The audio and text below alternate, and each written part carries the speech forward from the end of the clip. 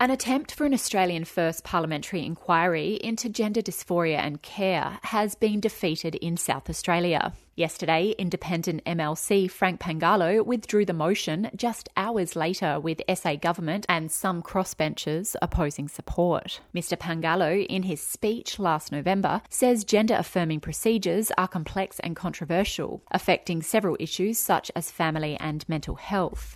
But an advocate says that while the trans community remain positive with the outcome, more work and support are needed. So what were the biggest concerns around potential for parliamentary inquiry? The Wire spoke with South Australian Rainbow Advocacy Alliance spokesperson Beck Gaudies to find out more. I mean, a key thing for us is that every time something like this happens at the parliamentary level is that it gives rise to really damaging and hateful rhetoric in the media, and that then leads on to an increase in attacks on trans and gender diverse people on the streets even, and there's evidence of that was reported in the Fueling Hate report put together by Trans Justice last year, and that includes, like when Posey Parker visited Victoria last year. Every time that someone gets a platform for this kind of false information, it further fuels those people to come out and show their true colours and be really hateful and harmful toward one of the most vulnerable groups in our society. So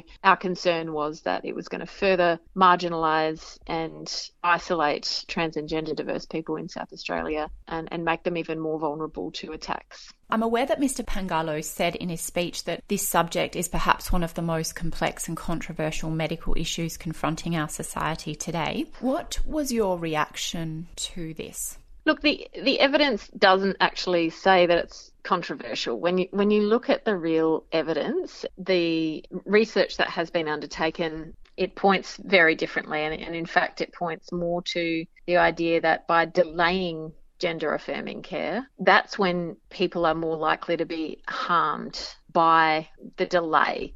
One of the most common reports that we get, in fact, is that the process, commencing that process of going down a path of going into gender affirming care, whether that be initially through psychological talks or counselling with a mental health worker, and then beyond that onto puberty blockers, onto hormone replacement therapy, all of those kinds of things. That's a very long and drawn out process, and certainly doesn't happen in a hurry for anyone, especially not children. What were some of the comments or views from the trans and gender diverse community that you've heard or received, both in the lead up and also following the inquiry's withdrawal yesterday? He knew he didn't have the numbers. And we see this happen a bit, politicians, which is fortunate in the sense that it meant that there wasn't the opportunity for that platform to get in there. But the responses that we've been getting from people in the community has just been overwhelmingly positive. Like, I actually had someone contact me via email saying, I'm so glad that you've been able to get this achieved. We were actually starting to be concerned that we were going to have to move from South Australia because I didn't want to have my child exposed to this kind of hateful content in Parliament and what it would lead to. It's a very, very serious thing. People don't seem to realise that. Generally, the kind of responses that we've been getting, this is excellent news, brilliant news, thank you to everybody involved, so relieved to hear. I mean, I think the other side of it to keep aware of is that this isn't the last time we're going to hear from Frank on this. This isn't the last time that we're going to hear from other anti-trans people that are out there. I'm aware that the South Australian Labor Party, the SA Greens and Michelle Lenzik didn't show support for the motion. Mm-hmm. What do you think that the broad opposition represents or says about this? It shows that people are becoming more educated. Basically, at the end of the day, when people have a better understanding of what the system actually looks like and understand and meet with trans people and meet with the parents of trans people and meet with people in our community who work with trans people on a day-to-day basis and actually get an understanding of what the lived experience of trans people is like in our community, that is when people realise that this is such an important thing, having accessible and available gender affirming care is life-saving for our community.